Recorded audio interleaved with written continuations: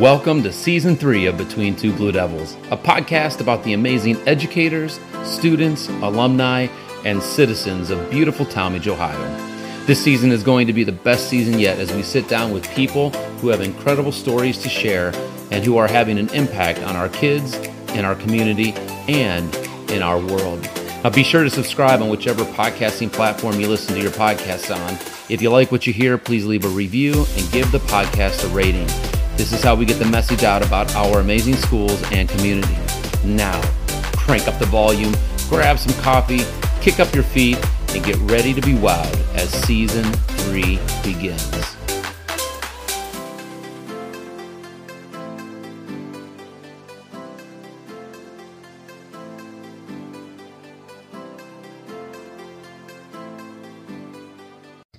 Mr. Swindell, I want to welcome you to Between Two Blue Devils. I am extremely excited that you are here, and I know that I just confused the entire audience because I said, hello, Mr. Swindell, and they're already thinking to themselves, wait a second, Mr. Swindell's been on there already.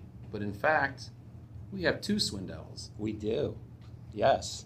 Two very unique Swindells.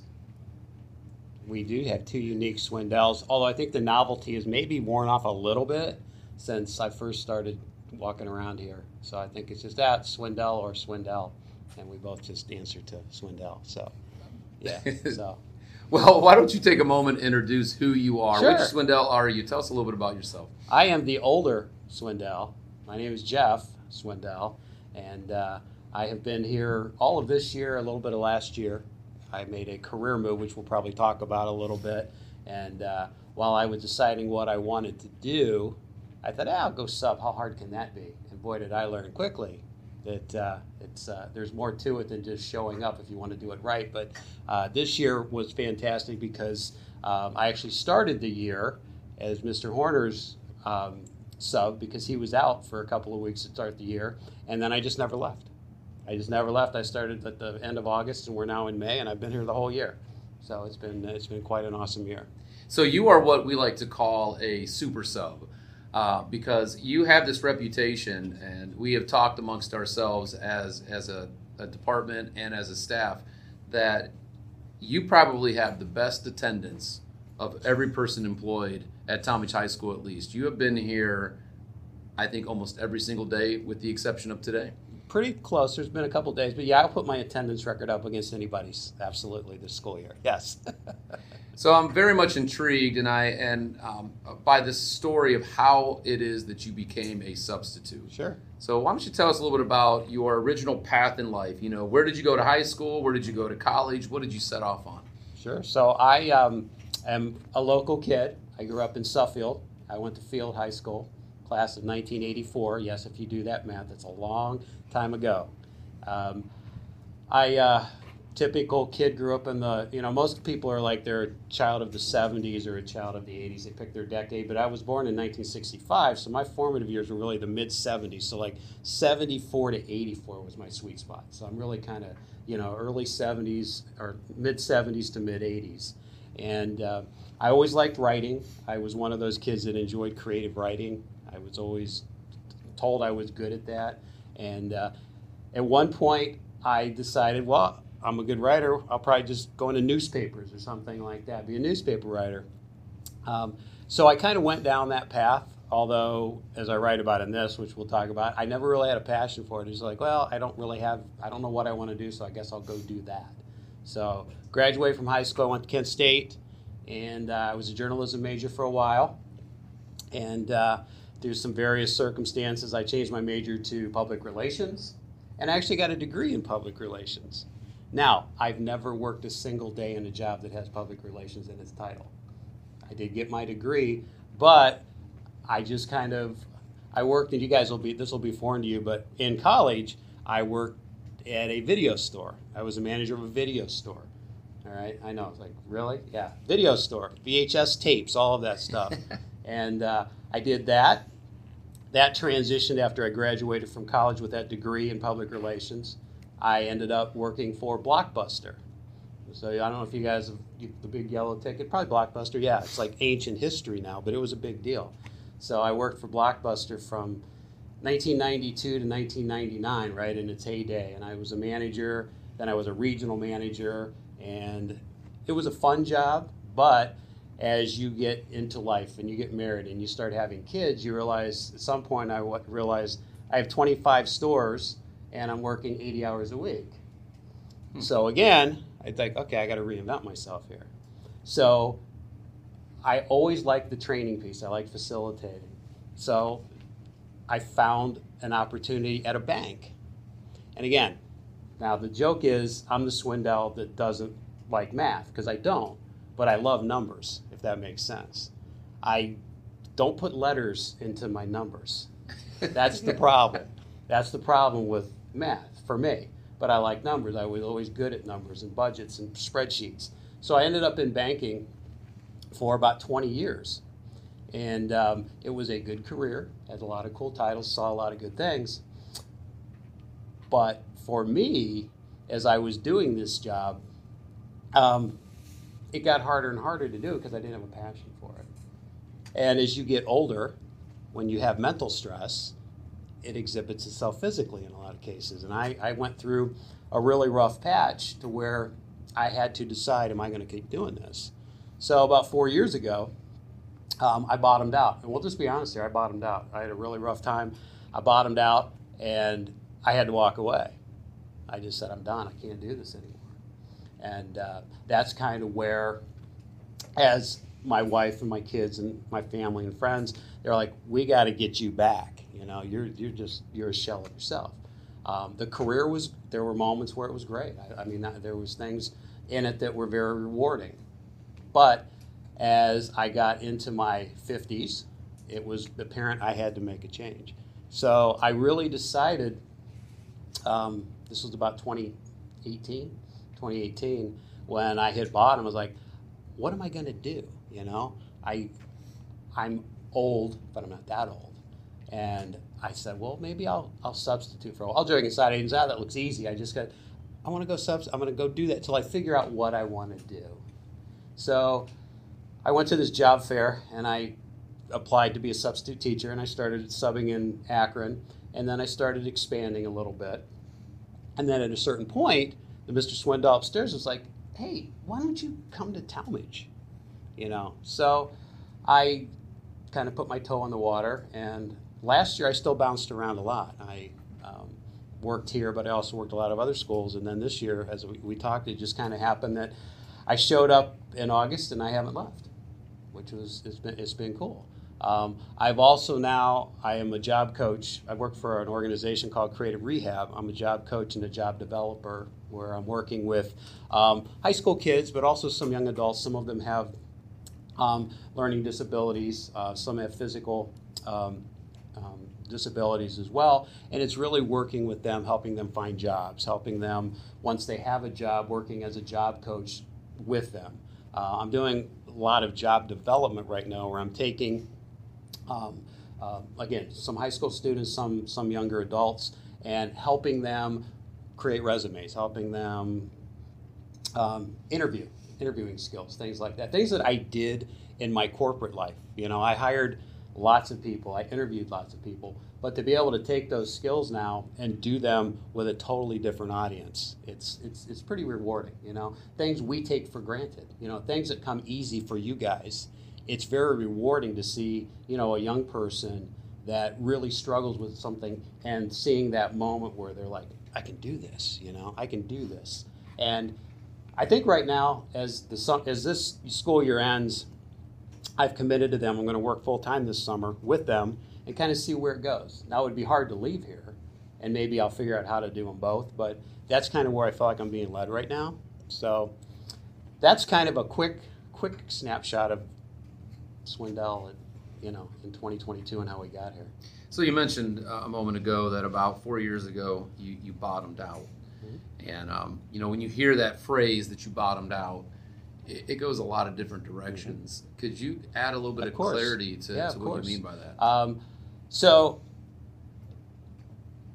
as I look at you guys now, and you guys this is all seniors, right? Everybody's juniors and seniors. Yeah. So you're either getting ready to graduate or you're pretty darn close. When I look back, there were things that I didn't address when I was your guys' age. I have been diagnosed with certain things. Like I have OCD, I have depression. I have all these things that back when I was your age, one, we were ignorant to it in a lot of cases. We didn't talk about it. We didn't know about it. And it just went unnoticed. I created, and it's in the book, I became the chameleon. You guys know what a chameleon is? You kind of adapt to your surroundings. I continually could adapt. I could, be the funny guy and the happy guy, and I could evolve and adapt into whatever I needed to do, whether it be, in retail or in banking. I was a guy with no banking experience, but I continued to evolve and create this character almost, and all things on the surface look great, But what I wasn't dealing with was a lot of the emotional turmoil that I had because, one, I always felt lost. I always felt like I didn't belong or like I was fooling people. It's maybe hard to verbalize that as well as I should, but I always just felt like I was a fraud because I was, and I don't know why. Your brain is not always your best friend, right? It doesn't always have your best interests at heart. And it took a lot of therapy. Yes, again, full disclosure, a lot of therapy to get to a point where I could talk about it and I could understand it. You got to name it to tame it. And that's really where I was able to learn a lot about myself and to be honest with myself, And family history it's a thing sometimes that it's great, but there's also, as I learned, there's a lot of stuff in my family background, with depression and things like that, and it all kind of came full circle. But for me, I didn't address it for years. I just let it go and I just plowed ahead. And again, on the surface, and believe me, there were great times. I have an amazing family, amazing kids, amazing. There were a lot of good times, a lot of great times, but always that shadow was there, and I wasn't sure. I really wasn't sure when it would rear its head. And by 2018, I had left the bank. And I had decided I was going to be a financial advisor, which on the surface is so ridiculous. I left something that I wasn't happy in to go into another thing that's basically the same industry. And on the surface, even I can look back and go, what is wrong with you? And my family and friends, they knew it. They knew it was a disaster waiting to happen. And I just bottomed, I had a breakdown and I needed to get some help. And I came out of that 4 month, it was about a 4-month process where I came out, I did a lot of therapy, I did a lot of group stuff, and I was able to come out, really clear-headed. And believe me, I still have moments. I mean, you just don't wash your hands of it and you're perfect, but I understand it now, and I can deal with it better. So I guess as I look at you young people, just don't be afraid of appearing weak or whatever it is, whatever you want to put under it, if you don't feel good a lot of the time, And I think this culture, I think it's more open than it used to be. I think, but you still have to be the one to say, I got a problem, and I wouldn't want anybody to go through what I did, because at a certain point, your body and it just stopped. I mean, it just stopped, and I write about it in the book. I mean, it just stopped. And I ended up crumpled on the floor. I was on the floor. And, then I'm in a place that I can't believe I was in. But I had to go. That had to happen because I spent so many years just pushing it aside. Yeah.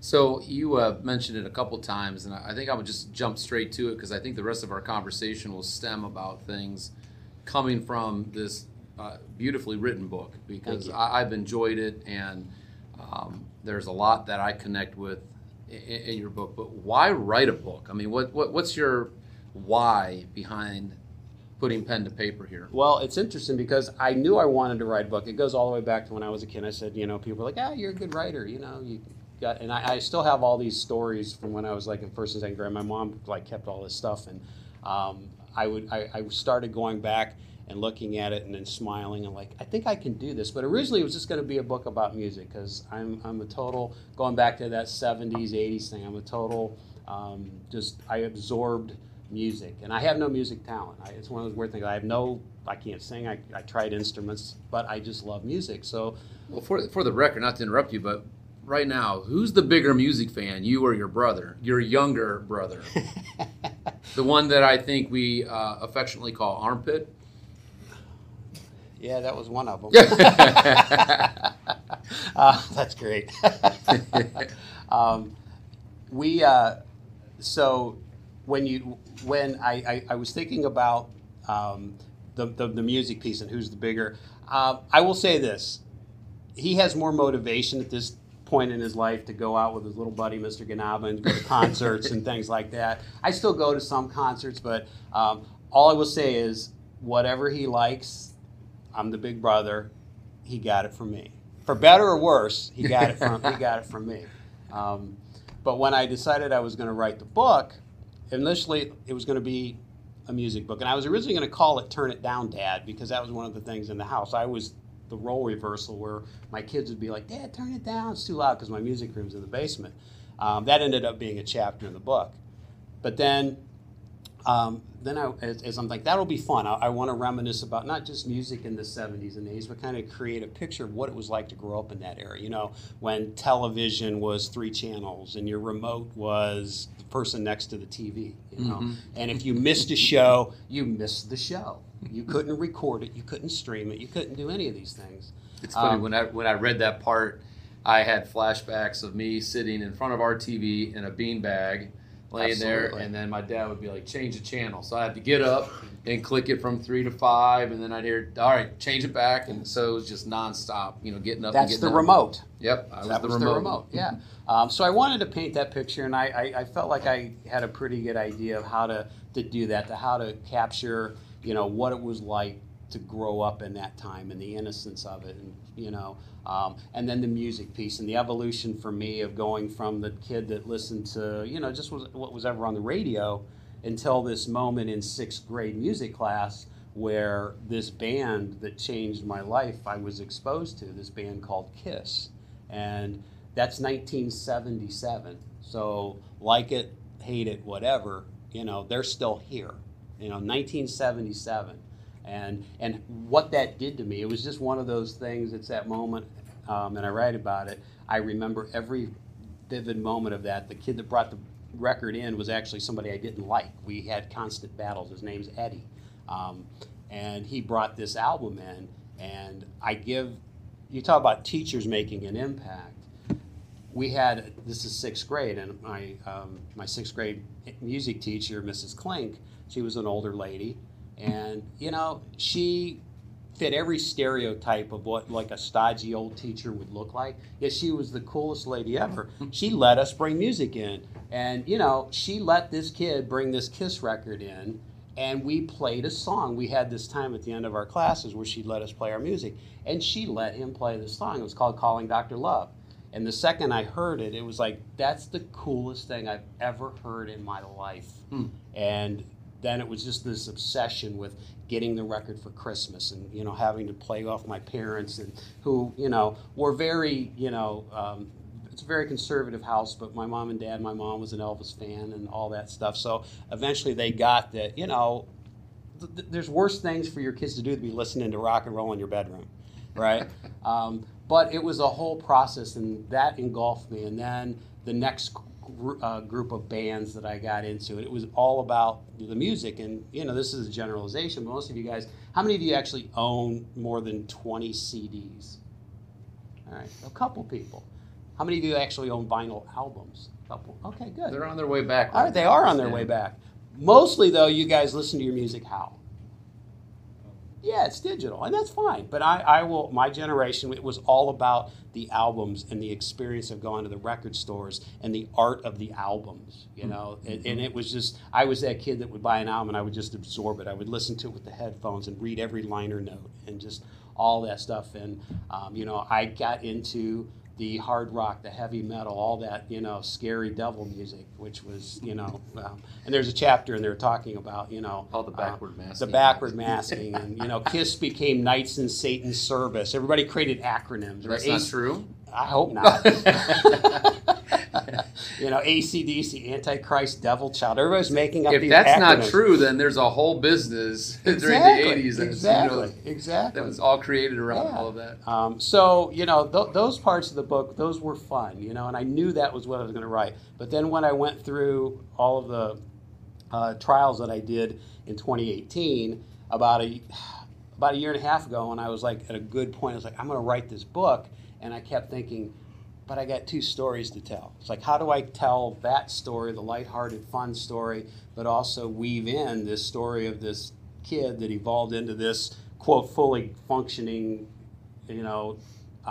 successful executive, when in reality he was a disaster. So how do you merge those together? And that's kind of, I was playing around with it, and that's kind of where, the heavy mental time machine title came in. And once I had the title, I was like, okay, can I make this work? Can I start with this? And then kind of, the chapters it's not written in a way that flows, A to B is straight line. Mm-hmm. I kind of mix in different chapters, and I tell a story here about like my first concert experience with my mom and my aunt taking us to see Cheap Trick, and my mom and my aunt being offered a joint, right? I mean, that's a funny story. It's hilarious. And then in the next chapter, I'm talking about a serious thing in my career. So the readers got to decide, did I do it successfully or not? But I felt like I was able to weave a story that by the end it tied together. Mm-hmm.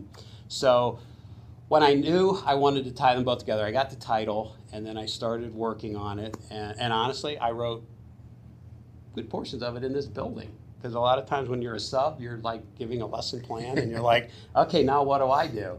So some of you might have seen at times, I had a laptop with me. I was writing the book, I have a very dear friend of mine. I kept it very quiet. My family kind of knew I was doing something, but I have one friend who I've known for many years. Her and I worked at the bank together, and she was the only person that I let read chapters and manuscripts, because I needed somebody to say, okay, that's good, or I'm not feeling that one, or what do you think here? So I had one person that was reading it as I was doing it. And the chapters about growing up are fun. The chapters about all the stuff as an adult, they were therapeutic. They were very good. Again, therapist was like, this is good. Write your stuff. Write it. I had to get to a point where I knew I had to be honest, and I had to be, the chapter that talks about the actual breakdown was hard to write, but I felt like I needed to write it as blunt as I could and write it as descriptive as I could. And it was hard for some of my family to read it, But so, as a question, was your family, were they all completely aware of the things that you talked about in the book, or no. Was your mom and dad, were they surprised about some of the things you revealed? Or? And God bless my mom and dad, but they saw the end result. They saw their kid, a crumpled mess, but they didn't realize all the stuff that was going on. And with them in particular, I was like, you guys have to cut yourself slack. I was really good at hiding all this. I was the master of hiding all this stuff, there were, they all read the book, and I've gotten good feedback. I would love to hear, what my mom and dad talked about privately, probably, when they read their kid's book. Sure. But I think it's been good for everybody. My kids have read the book, and they learned some stuff about their dad, and, maybe they understand some of the stuff. One of the chapters I write about is my relationship with my kids. And there was a good part of from 2010 to 2015, 2016, where I was always away at work. I was always working. I buried myself in stuff, maybe to try to hide from other things. And I really got to a point where I thought I was the worst father ever. I was just like, I am terrible and I'm horrible. And therapy helped us all heal that. And honestly, the best part about that was they said, Dad, you got to cut yourself some slack. Yeah, were you grumpy sometimes and moody? Yeah, but we had so many great times. So that was important too, to write that and then get their confirmation that while that was a tough time, it wasn't as bad. I learned a term in therapy. It's called catastrophizing. Yeah. And I am the king of catastrophizing, as I learned. Everybody know what catastrophizing is? Take any scenario and you build up and you end up with the worst possible outcome. And that's just what's going to happen. Mm-hmm. So I catastrophized my my ability to be a good father and all these things. But again, it's been, I think, good for my family. We've laughed a lot. Some of the stories, like my mom and my aunt at the Cheap Trick concert, my dad taking my brother and I to our first Kiss concert, and stuff like the lead singer doing an obscene chant with 10,000 kids chanting F off, and I'm standing there with my little brother and my dad going, my life's over, but my dad was cool. He's like, what are you going to do? So there's a lot of stuff we've laughed about, and then stuff that was hopefully therapeutic and healing and help people understand me. Well, did he tell you how he really felt at the Kiss concert, as he revealed? Well, it's funny because, again, this was 1983. This was our first Kiss concert, and I wanted to go with a group of friends, and my parents were like, "You're not going with 3 other 17-year-old boys to a concert, right? What bad could happen, right? What could possibly go wrong?" So the only way I could go would be if my dad and my uncle and my little brother, armpit.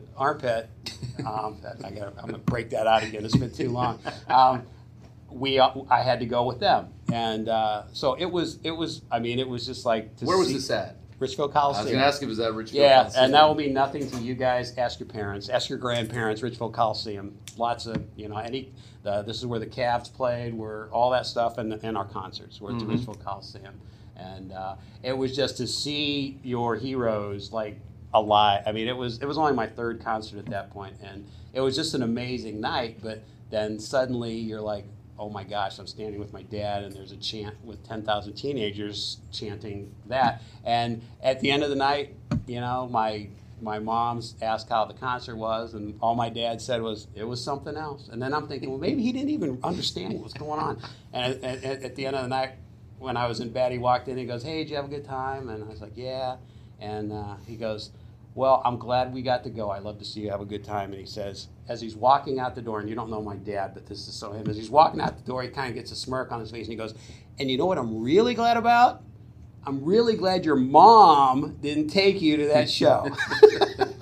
Because then you would have been in serious trouble. Done. Yeah, that's awesome. So again, I think there's some laughs in it.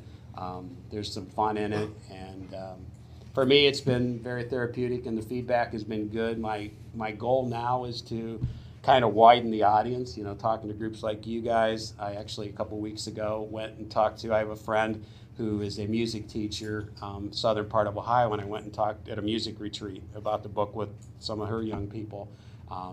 And I'm going to be I've reached out to a couple of, believe it or not, there's a bunch of KISS podcasts on the internet, a bunch of old guys like me that want to relive their glory days. So I'm like, there's probably an audience for this. Absolutely, there is. So we're going to see. And I'm at a point in my life, guys, where I'm not embarrassed by the mental health issues. I'm not afraid to talk about it, and I feel like that's something I'm supposed to be doing right now. Well, I want to go back to the moment when you finally hit send with your final draft. And at that moment, it's kind of real, right? You've got your rough draft and even your friend who's proofread it, but then that moment where you hit enter and that you're at the point of no return at that point. What did you feel like when you were about to shoot this final manuscript off? It was nerve-wracking, but it was also a sense of accomplishment, that I did it. There's a lot of people that want to write a book, and for better or worse, I did it. So it was a feeling of accomplishment. And, I was able to, once I had the manuscript done, the next part is, well, then what do I do with the visual of it? So my daughter, who has artistic ability that I don't, she created my cover. And it'll make more sense if you read it. That's, the kid with the shirt on with the horns and some of the thought bubbles or things that I talk about in the book, the chameleon. You wanted the best, you got the best. That's the opening to every KISS concert. The announcer comes on and says, "You wanted the best, you got the best, the hottest band in the world, KISS." Yeah. Which to this day still gives me goosebumps. Writing, when I hit send, it was a feeling of accomplishment, but then also that little trepidation, like, oh boy, it's really real now. And it's like, this is my baby now. And it's like, I hope people like it. And I want you to be honest, but, don't hurt my feelings. I think it's incredible that you've taken your story and you're demonstrating extreme vulnerability by putting it out there. It's got to be amazing to know that there's a book out there now that will forever be there. I mean, this is a real book, and it's going to be around, and your story, your legacy will live on. And now your grandkids and your great grandkids and further down the line are going to have access to who you are. As a person. And you mentioned just before you came in here that you were spending some time at home today with your grandkids. Yes, I have twin grandsons that are 4 months old next week. So, all right, twin grandsons. Yeah, Owen and Cameron. And it's still cool to look at my son who, when I couldn't figure out what to bond with him, just like Mr. Swindell upstairs, when I couldn't figure out how to bond with my dorky little brother, it was music. And when I had a son that wasn't into sports or anything like that, and it ended up being music. I was like, who knew he was going to get into Iron Maiden and Judas Priest and these bands that I love. Really? And that's what we bonded on. And we would go to concerts, and it was cool. And now I look at him, and he's a dad. It's really crazy to think, he's a dad, not only a dad, but dad to twins. And I kind of think about, how hopefully he'll pass that love of music on. Have the twins, do they have like Kiss onesies yet or not? I have them in my Amazon saved because they're too little yet for them. But there's like a 6 month. Yeah, there's Kiss onesies coming soon. So yes, that's awesome. When you go back to high school and you think about your experience at Field High School, and you're sitting in front of a bunch of high school students, what advice do you wish you would have been given when you were sitting where these kids are at? I think the biggest thing would be, if you don't have it all figured out right now, that's okay. You're kids. I know, you're young adults. You're kids. Don't feel like you got to have it all figured out. Some of you probably do. Some of you know exactly what you want to do, probably. And if we catch up with you in 20, 25 years, you'll be doing that. Others of you, whether you're seniors or juniors, you may have no idea what you want to do yet. I fell into that trap of feeling like I had to have it all figured out, and that's why I like writing. I guess I'll be a journalism major, I think that would be the biggest thing, is don't feel like you have to have your whole life mapped out in front of you at 16, 17, 18 years old.